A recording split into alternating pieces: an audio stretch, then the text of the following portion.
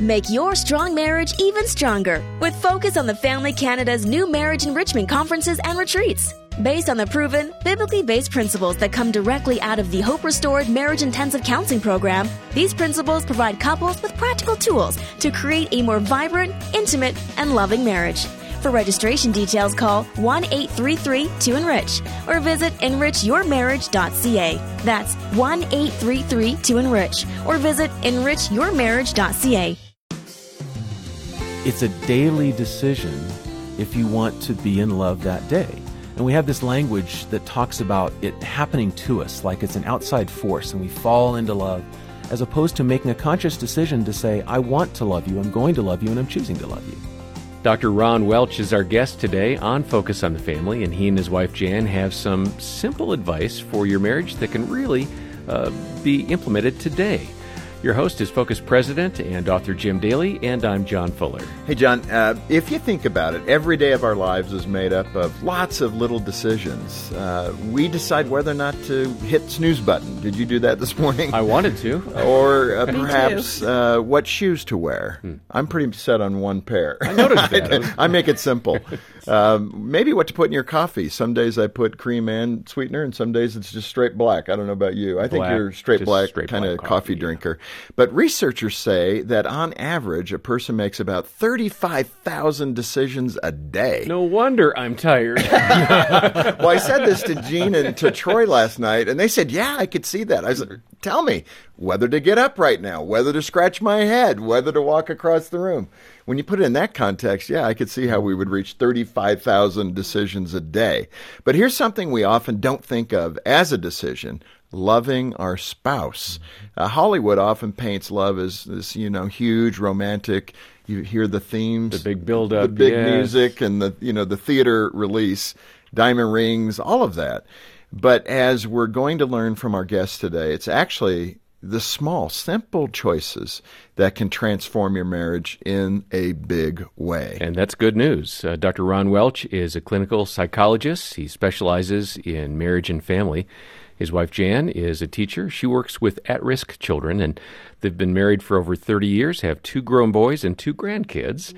Dr. Welch has written a book called 10 Choices Successful Couples Make, The Secret to Love That Lasts a Lifetime. And we have that, of course, at our website, focusonthefamily.ca. Ron and Jan, welcome to Focus on the Family. Thank you so much for having us. We're glad to be here. Okay, well, let's get into it. You've been married over 30 years now. I understand you decided to get engaged only 4 days after meeting each other. Wow. Okay, everybody's going, what? Honey, did you hear that? 4 days? What's that all about? I think this is my wife's story to tell. So. Oh, nice punt. I'm going to punt this one right over to my wife. Ron and I were at Denver University together, and I realized he was such an intelligent, kind person, and we ended up doing a project together, and we were able to he asked me out, and he was when we left, he wanted to borrow a quarter because he was going to move someone from our date to another date. He was going to make a phone call. And I don't look very good in this part of the story, just so you know. And thank goodness the line was busy, because I asked him what it was, and he says, well, explain that. And I was like, I like movies, and we were never apart. Oh. So we That's talked a really all fast, night. Condensed story there. I had to move one date around to make room for another, Yeah, so it I didn't turn out to work very well. But the end result is we spent a lot of time together over the next few days. And after 3 or 4 days of spending time together, we looked at each other and said, should we go look at rings? And we're like, yeah, let's do that. Okay, so then you get married. Yep. Mm-hmm. How did that go in the early days of your marriage? We had to get to know each other after we got married. Right. I would think there were some problems. Not the best plan. As you hear our story unfold a bit, you'll find that one of the reasons that I wanted this to happen so quickly was that I was a really insecure guy. I needed to control things and be in charge. And I really believed at that point that if she really got to know me, then what would happen is she probably wouldn't want to marry me. Mm. And so I wanted it to happen quickly and soon so that God could move things along. Because I was pretty insecure about how that would work otherwise. So did that come out pretty quickly then? What I would describe as a marriage trap in some ways. I'm not trying to be unkind, obviously, Ron. No, but when you try to compensate for those insecurities, it's kind of like, get the girl and then we'll deal with my issues later. Right, and to the point of the controlling, I couldn't leave the apartment without him. And if I chose to do something, I would kind of pay for it because it would be an inquisition. He would keep asking questions. What did you do? that's Who tough. did you see? Yeah. And it got to the point, it's not worth that. Yeah. And in fact, in your book, you talk about the difference between falling in love and jumping in love. What's your distinction? That's where these choices come in, right, Jim? It's a daily decision if you want to be in love that day. And we have this language that talks about it happening to us, like it's an outside force, and we fall into love, as opposed to making a conscious decision to say, I want to love you, I'm going to love you, and I'm choosing to love you. Yeah. And in my case, after a year, she told me, this is not working. And in God's perfect world, I would have been healed, everything would have been great. In reality, it was probably 8 or 10 years. And there's nothing I regret more in my life than the fact that she had to help me become the man God wanted me to be. Well, and the irony is that is in part what marriage is about. Unfortunately, in the modern world, we've lost that understanding of completing each other. And we'll unfold some of that as we move through the story. You also mentioned something called choice theory. You say that it can bring hope to any marriage. So walk us through choice theory. I think there's a level of expectation people have, and there's a level of understanding that makes them think this is just the way it is, and it's the way it has to be, and there's not much more we can do about it. Choice theory says that in every single situation, you have opportunities. God created us to be a certain kind of person in His image, and we can act in that image if we so choose, or we can act not to. And so what I've done in my understanding of choice theory is to apply that to how couples make choices. Whether it's getting up in the morning and deciding today I'm going to honor my wife, I'm going to look at her in the face and tell her how beautiful she is, or I'm going to be someone who will honor and respect and love my wife or my husband in a way that is more about me than about them. Yeah. And I think that's where it comes from. Yeah, and in one of those, you mentioned it's a choice to be unselfish. And I think when you look at marriages and you embrace a Christian perspective, you're trying to walk more like Christ. This is exactly, I think, why He created marriage the way He did. Because we're attracted to opposites that typically can rub you the wrong way over time. And what you've got to learn to do is to choose to be unselfish, because we're selfish creatures because of our sin nature, right? I think there's two kinds of models of marriage in the world right now. One is the me kind of marriage, and one's the us marriage. The me marriage really focuses on this idea that I'm in this for me. As soon as you don't meet my needs, I'm out. And you see divorces, you see people who have affairs, because it's about me, and if I don't get my needs met, I'm going to go find someone who does. Let me ask you this question about the early years of your marriage, the first 8 to 10 years then. Jan, you had to be unselfish to recognize Ron's controlling, temperament. How did you survive that? Well, my father was very similar in a way of control, and so it was very easy for me because I wanted him to be happy, and I would sacrifice everything so he could be happy and that things would be good. And I really wish I'd had someone tell me that you have to hold them accountable. Well, right. Easy isn't necessarily healthy. Right. And that's a big point. So that's what you're saying, is that I went allowed with it and you allowed it to happen.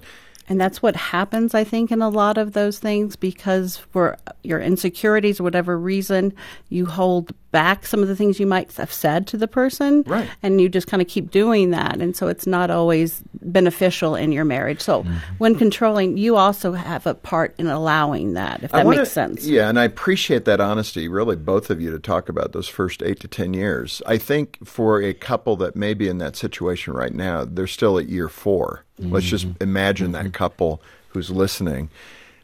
How can we cut their pain in half? They don't have to go 8 to 10 years. What were some of those things in those years 6, 7, and 8 that begin to change things for you? What was it that woke you both up to this unhealthiness? So I remember the day God slapped me across the face with this. My sons were starting to talk to my wife in that same manner. Why aren't you where you're supposed to be? Why didn't you get me here? You need to do this for me. And I gave him the dad lecture, right? Don't talk to your mom that way. And I remember God just slapping me across the head and saying, who do you think is teaching them to disrespect women? I've taught you a different way to value your wife. Why are you doing this? And there was this inconsistency between my faith and between what I was. And I think that's that couple you're talking about in year 4. I think there's an inconsistency between I love you, I'm going to church with you, I'm telling you I value you, but when we get home, I'm telling you what you need to do for me. Let me give you a quick example. I would ask Jan something like, where do you want to go for dinner? I really wasn't asking her, where would you like to go for dinner? I wanted to start a conversation about barbecue, right? I mean, so you actually knew. Yeah. See, I'm the guy that really doesn't know where I want to go for dinner. I could care less. Yeah. And I wish I could portray myself in a better light, but I can't, because it wasn't just Jan I did that with. That was how I worked my life. What's the root of that? Insecurity. It's like I'm so scared about things getting out of control that as long as I can control everything, it'll be okay. And I fight that every day, trying to say, if I trust God and God has my back, why am I so anxious and worried? Where did that come from? My mom, God bless her, she was an anxious woman, but she was kind of like the glass wasn't just half empty, it was draining rapidly, if that makes sense. Oh, it does. She could look around the corner and see all the things that could go wrong. So fear and anxiety. Yeah, and I got really good at trying to do enough to maybe prevent those bad things. Yeah, I mean, that there usually is that, early childhood development issue that people encounter. And it worked well until I got married, and then it caused a lot of problems. Yeah. Yeah, I think many people are going to lean into this next question because it affects all of us as human beings. It's just part of being on this earth. You mentioned a choice that you outline is choosing to let go of old baggage. And Jan, I think this was especially difficult for you, even though we've heard Ron's letting go of some of that baggage.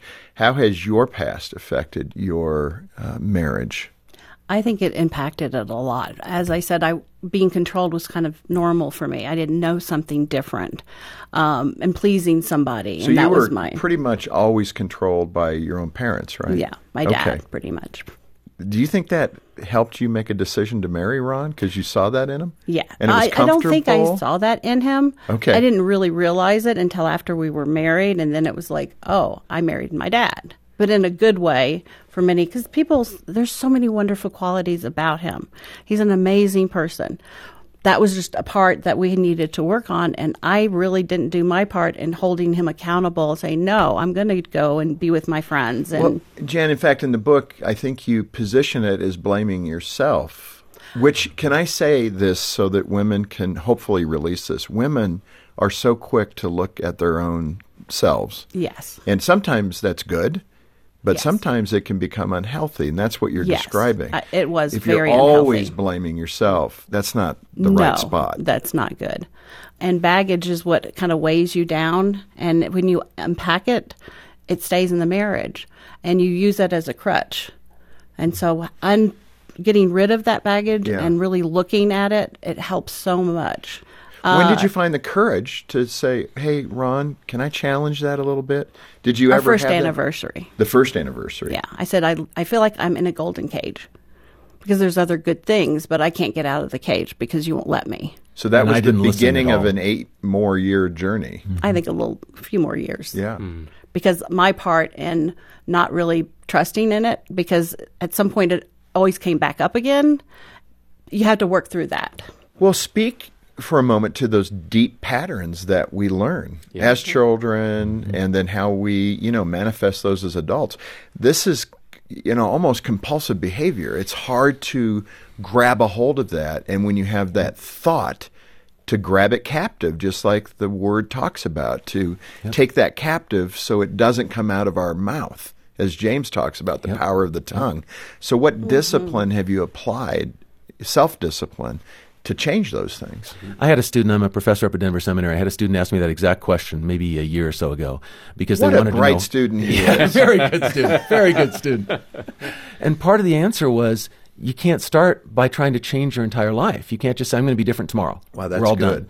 You have to start with a small choice and say, so what could I do today that would lead me to make a selfless choice or an unselfish choice as compared to a selfish choice? So it might be something like, okay, you said you wanted to play softball. I'm talking to the guys out there. They assume they have a softball game, so they should just go play softball. But they don't ask their wife whether the wife would take care of the kids that night. They just assume, oh, it'll be fine. She wants to go out with the girls, and there's like some permission needed. That's a power issue. That's not okay. Everybody Right, where should one say, needs permission, the other doesn't. yeah, it should be a matter of saying, so how can I serve you today? What would you like to do tonight so you could really get closer to God? If you want to go to Bible study, I'll take care of the kids. But more of the time, You look at people's schedules. I have the couples I work with. I'm a marriage therapist. I have the couples pull out their planners, and you'll see everybody in there. You'll see their job, their dog, some guy named Frank. I mean, everybody shows up in their schedules, but their own names don't show up in each other's schedule because they don't plan time. They don't think about the week and say, when are we going to be married this week? So one of the choices I try to make with Jan is to say, today. When are we going to be married today? That is so good. And it's great, especially when you know that person is thinking about you and really cares about what you may want to do, which was such a change in our marriage because it was always, what did he want to do? If he wanted barbecue and I wanted Mexican, we would go get barbecue. And now he's like, in the old days. And now he's like, where do you really want to go? And I'm like, I feel like I can say that. I mean, I know it's a simple thing, but it really impacts your life in other ways. Well, I'm with you. Let's go get Mexican food. Amen. Sounds good to me. This Focus on the Family broadcast will continue in just a moment. Financial Moments with Tom Copeland. High inflation and high interest rates are negatively impacting most people. So the natural question is this: what should a Christian do during these difficult times? First, remember, as individuals, we cannot control interest rates or inflation, but we can control how we use the money that God has entrusted to us. So I encourage you to focus on what you can control and don't get stressed out about the negative news from the media. And remember that God will meet our needs as we put Him first. Jesus said, so do not worry, saying, what shall we eat, or what shall we drink, or what shall we wear? Your heavenly Father knows that you need them, but seek first His kingdom and His righteousness, and all these things will be given to you as well. Note that God promised to meet our needs, but not necessarily our wants and desires. So eliminate any unnecessary expenses and learn to be content to live within the income that God has provided to you. To learn more, access our numerous resources, most of which are free at CopelandFinancialMinistries.org. Again, CopelandFinancialMinistries.org. This year, Focus on the Family Canada celebrates 40 years of ministry. Since 1983, we've aired more than 100 million minutes of radio programming in Canada. Our website has welcomed over 11 million visitors. We've prayed for 1 million people and answered more than 70,000 counseling calls.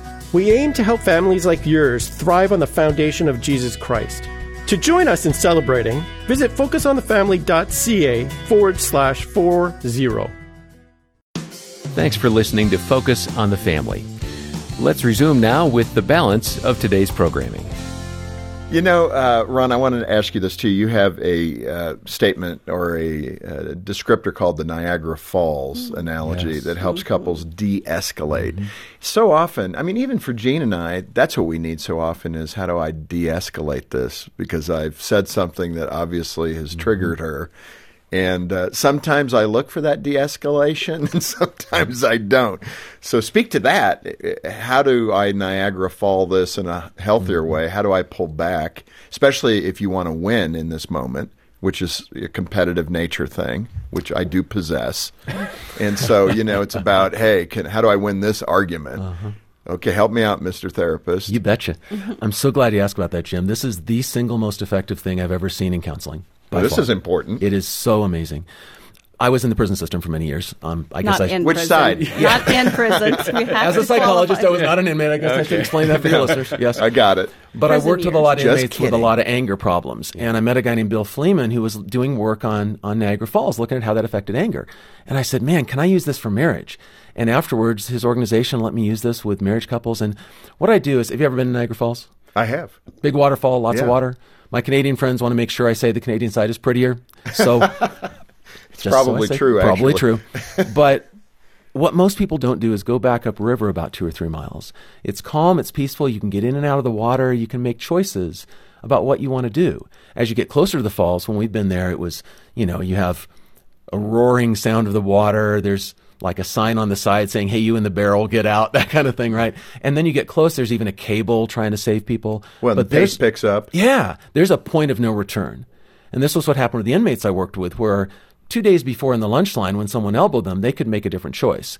When they're down on the rec yard with a shank trying to stab somebody, it's too late to make a different choice. They've already made their call. They're over the They're falls. over the falls. And so with couples, I ask them to make 4 lists.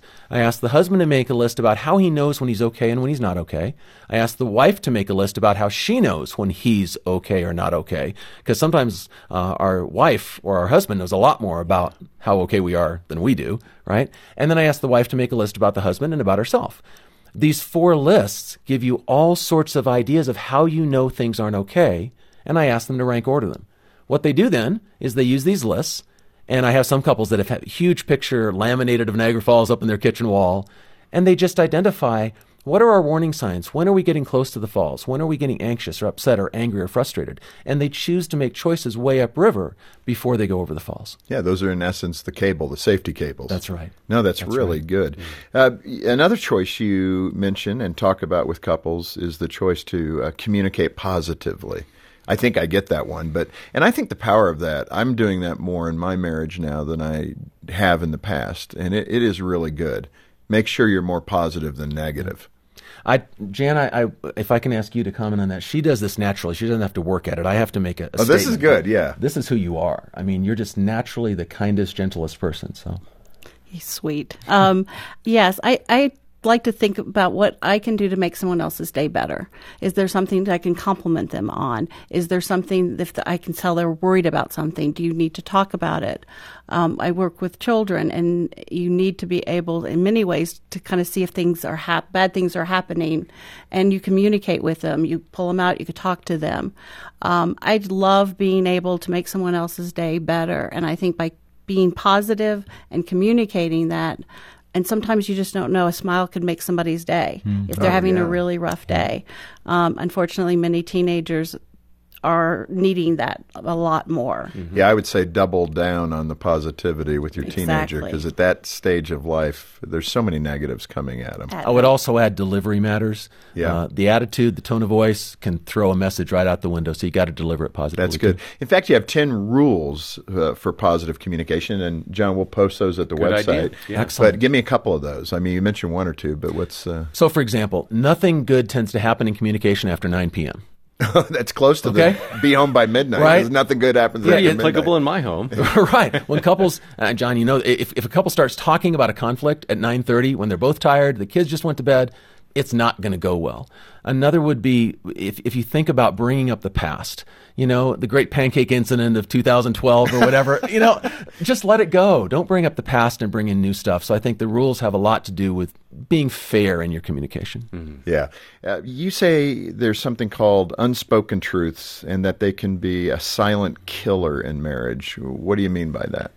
This is all the things that you know about your wife right now that you believe to be true, and you're fairly certain that you really can't talk you out of it. You believe, for instance, something like, you kind of are a lazy person.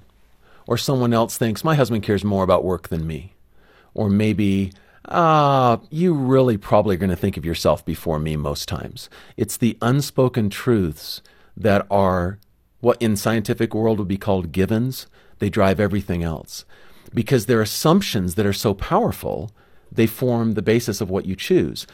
One of Jan's assumptions was that she wasn't worthwhile enough to stand up for herself and be treated the way she deserved to be treated.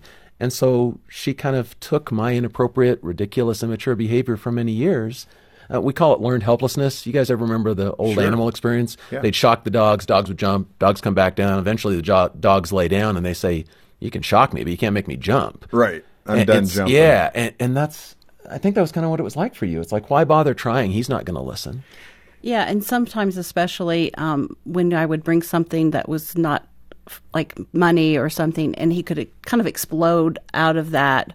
Why did you spend that? Or those kind of things. And those became my unspoken truth. So I'm not going to talk to him about money because it usually comes back on me. So you'd hide it, yeah. emotionally. Yeah. And then, you know, you buy something, you stick it in your closet in the back and bring it out, and he'd be like, oh, is that new? Well, it's been in my closet for a while. You know, because I knew that if I told him, he might react so negatively. And I already felt bad maybe about buying it. So unspoken truths can really strangle your marriage. Okay, so a woman is going, that's exactly where I'm at today. Mm-hmm. What do you do to change that trajectory? How do you work up the courage to say, we need a different way of doing this? We need a budget, whatever it might be. How do you go about doing that? I think if you can agree as a couple, even if you're not going to make changes immediately, just to say it out loud. There's a way you can do this. You can say something like, my husband always, or I wish my wife wouldn't, and fill in the sentence and show it to each other and say, I don't know how we can work on this, but I want to say it out loud. I want to let God know. I want to let you know this is not okay. And maybe you can even say, how does this work with the kind of man Christ called you to be? Is this consistent? Just throw a little guilt trip in there, And this is not the kind of thing, Ron, that a couple should just spring on each other, right? I mean, I shouldn't go home tonight and say, hey, I was thinking about things that you shouldn't do anymore, and here's my list. Yeah, let's not start there. Right? I mean, the context is very important here. If they were going to start, I'd start with, here's some things I've learned about myself that I want to do differently. That's good. Let's share an example first and then say, and maybe if you have some time, it'd be great if you think of some things that maybe could be better for you on your side of the street. And we're right at the end, but I do want to grab that question for that spouse who's saying, I'm pretty good. I'm in a good spot. I'm all right. But it's my spouse. That guy, he's this, he's that. How does that spouse, and it doesn't have, just put it in a generic term, but how does that person make that turn to not amplify the spouse's negatives and amplify their righteousness? I can only speak for myself. I had to look directly in the mirror, hear what God was saying, what God's taught me to be, what the Bible tells me to be, and see the discrepancy between what I'm called to be and who I am. And you have to be honest with yourself and God and say, I can't keep living this way because this isn't who you've called me to be. Yeah, this is good stuff. I mean, you two have really hit it, and it's a great reminder that simple choices can make a huge difference in our marriages. That's what I love about it. It is the simple things. It's not the Hollywood theatrical release and the big music and the wonderful expensive dates or whatever it might be. It's loving each other regularly and every day. And helping each other, too. I definitely. think we're called to help each other. And let me turn to the listener. If you're feeling inspired to start transforming your marriage but aren't sure where to start, head over to the website, and John's going to give those details. Take our free marriage assessment. It's wonderful. We've had almost 1 million people do that. And I've taken the assessment myself, and I appreciate both my strengths and probably more my weaknesses because I can see where I need to improve. And I would really want to encourage you to get this wonderful book, 10 Choices Successful Couples Make. Get the book and take the marriage assessment. All the details at focusonthefamily.ca. Or if you prefer to call us, we'll be happy to tell you more. Our number is 800, the letter A in the word family. I also want to recommend you get a copy of Ron's book, 10 Choices Successful Couples Make. And please consider ordering that book directly from Focus Canada, because when you do, your purchase, those dollars go right back into ministry. We're not paying shareholders. We're using that revenue to strengthen marriages, save babies' lives, and do the things that I believe you believe in. And so if you can purchase that through Focus Canada, you're promoting ministry. And you can do so by calling 800, the letter A in the word family, or stop by focusonthefamily.ca. Ron and Jan, thank you so much again for your transparency and for your willingness to be here. Love the book, love the content, and love the way you guys interact. It's refreshing. Thank you. Thank you for having us. Thank you so much. And thank you for joining us today for Focus on the Family with Jim Daly. I'm John Fuller, inviting you back next time as we once again help you and your family thrive in Christ.